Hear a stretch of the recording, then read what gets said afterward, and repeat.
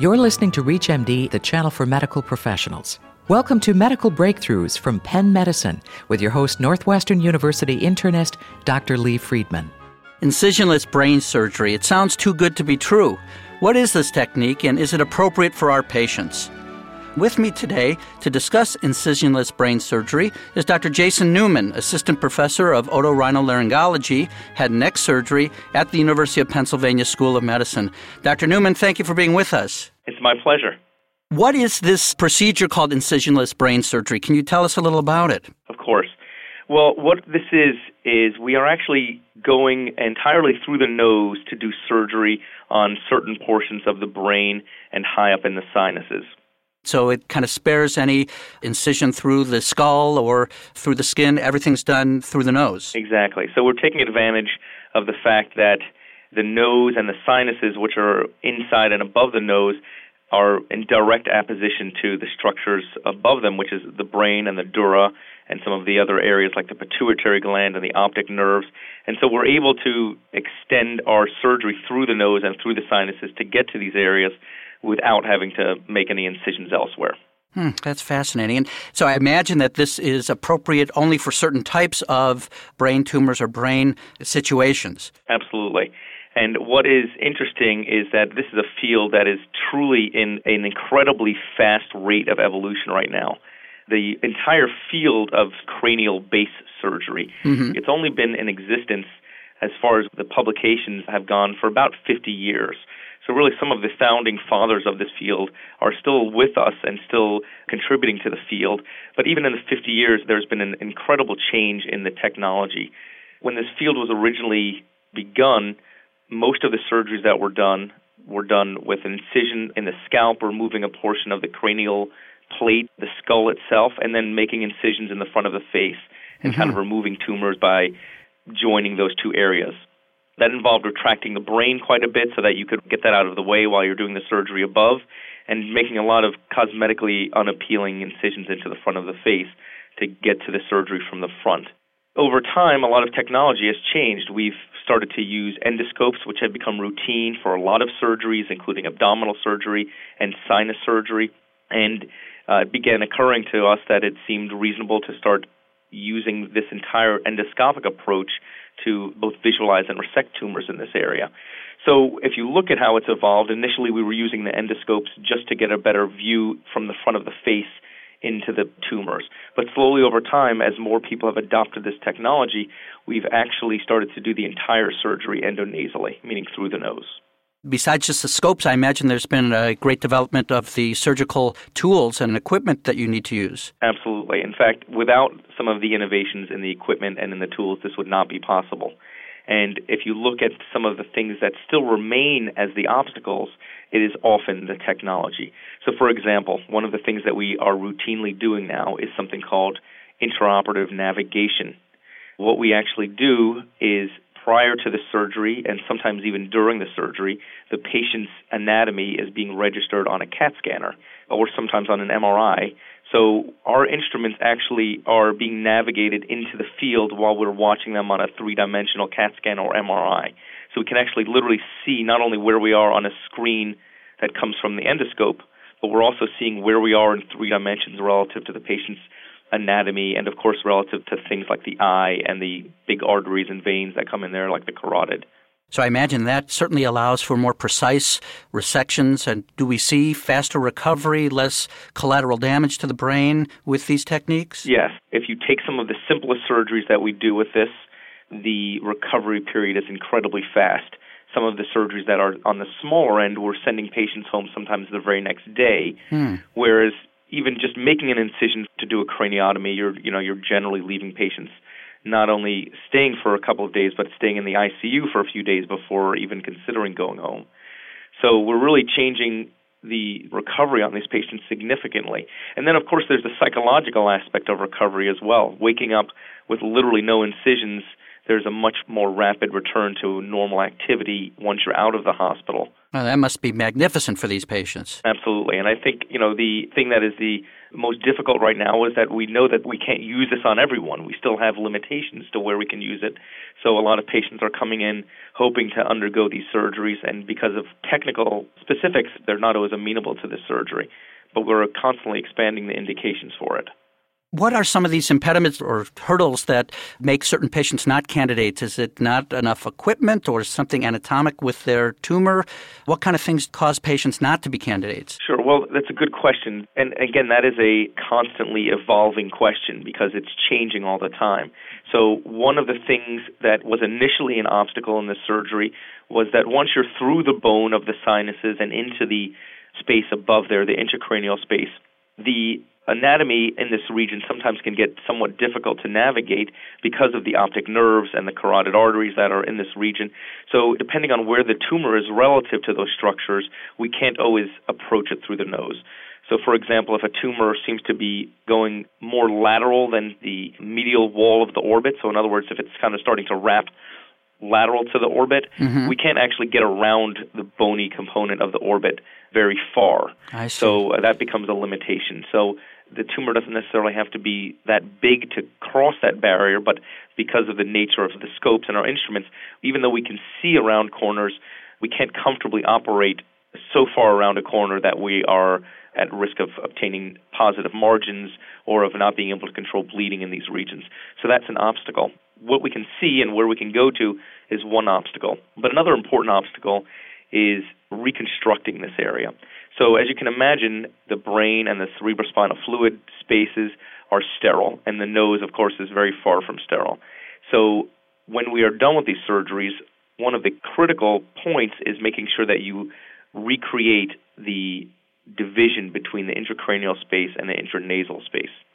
And that is an obstacle when you are removing large tumors because you're creating a very large defect in a region where you're trying to get to this defect through two nostrils. So you can imagine you can't take a piece of bone, measuring 7 by 3 centimeters and put it into this region because you physically can't get it in there. And on top of that, a lot of the structures that you're trying to get back into the intracranial space are very delicate, so you can't kind of push very hard on them and, lay down a lot of foundation. So that is an obstacle that we are still addressing, and we have come up with a lot of techniques to improve it, including a lot of technological advances. We're using essentially tissue sealants that are often water-based or glues that we take fat and fascia from the patient's thigh, from the fascia lata often, put it up there, and then essentially glue it into place in order to reduce the rate of leaks. You can take small bone grafts and do that. And then one of the newer things that we're doing is we're actually taking mucosa from inside the nose, meaning the mucous membranes from the inside of the nose, and creating pedicled flaps, meaning flaps of tissue that are still attached to their blood supply, and rotating it up into this region. The advantage of doing that is that you're bringing healthy blood-supplied tissue to this area as opposed just to fascia or fat, which is devascularized by the time you're getting it up there. Oh, that's fascinating. Almost like you would do a skin graft somewhere else, bringing healthy mucosal tissue there. Exactly. Dr. Newman, it strikes me as you're describing all this that this might be an area where robotic surgery might help since the structures are so close and intimately related. Has that been applied to this technique? It's interesting that you asked that because that is actually what we believe is the next frontier for this surgery. The field of robotics is really in its infancy in this part of the body. At the University of Pennsylvania, some of the physicians in our department are the pioneers in this field, and in fact were the first people to ever perform robotic surgery in the throat and in the voice box. We are now turning the tables on this and trying to apply it instead of down into the throat, up into the sinus and skull base region. It's incredibly fun and exciting to be involved in this new field because we are literally the first people in the world to be doing this. I think the applications for it are going to prove pretty outstanding, but this also still falls into the category where the technical component is probably the biggest part that needs to be addressed at this point. That's kind of the rate-limiting step, development of the computer programs and all.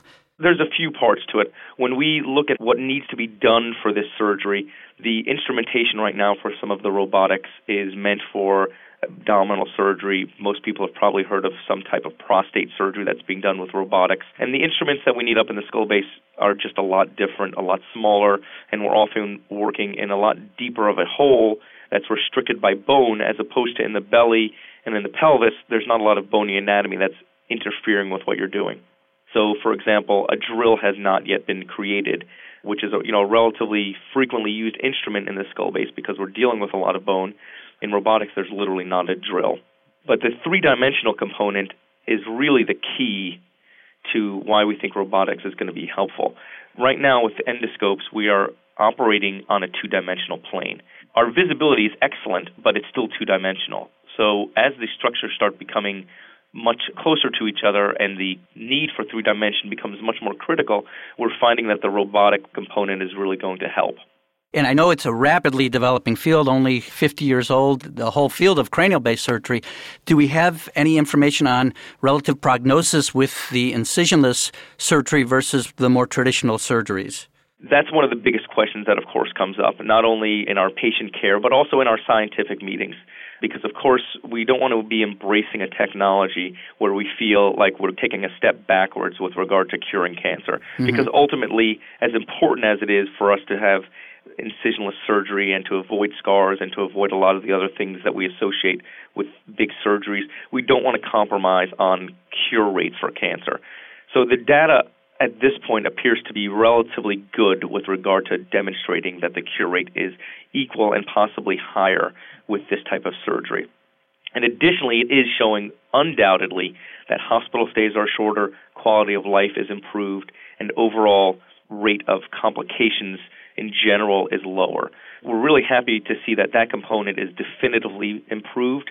The long-term survival is at this point a little bit difficult because you really need years of experience to determine how well someone does, for 10-year survival, for example. Right. And we're not at 10 years for a lot of these technologies. Mm-hmm. Oh, but that certainly sounds very promising, and certainly so many of the advantages are almost self-evident with going through the nose and not doing an incision through the skull externally. In terms of some of the computer and robotic surgery in this field, how widely available is the more basic endoscopic techniques? Well, the endoscopic techniques are potentially available anywhere. The instruments and the equipment are relatively universal. However, the number of people who are doing this is certainly not very high. When we go to our national conferences to discuss this technology, there is a very high interest in this type of technology, and people are very interested in learning about doing it. But I would probably say the number of places that are doing it is somewhat limited. If I had to guess, I'm thinking probably under 50 centers in the United States. So I think once you start looking at doing the endoscopic component, I think a lot of people are doing it. But since luckily the number of patients who have these types of cancers is somewhat limited, the need for it is not as great as, for example, for the prostate surgery. So if we do have a patient who has a skull-based tumor, we should look for a center of excellence such as the University of Pennsylvania if we want to consider this type of technique. Absolutely. And I think that brings up another point which I think is critical. There is no technology that replaces the expertise of a team who's making decisions about your medical care.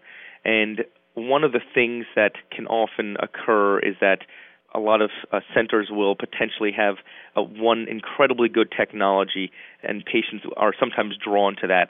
But one of the things you want to look for when you're looking to treat cancers, and particularly a cancer that's relatively rare, is a center that has approaches that include multiple options for the patient.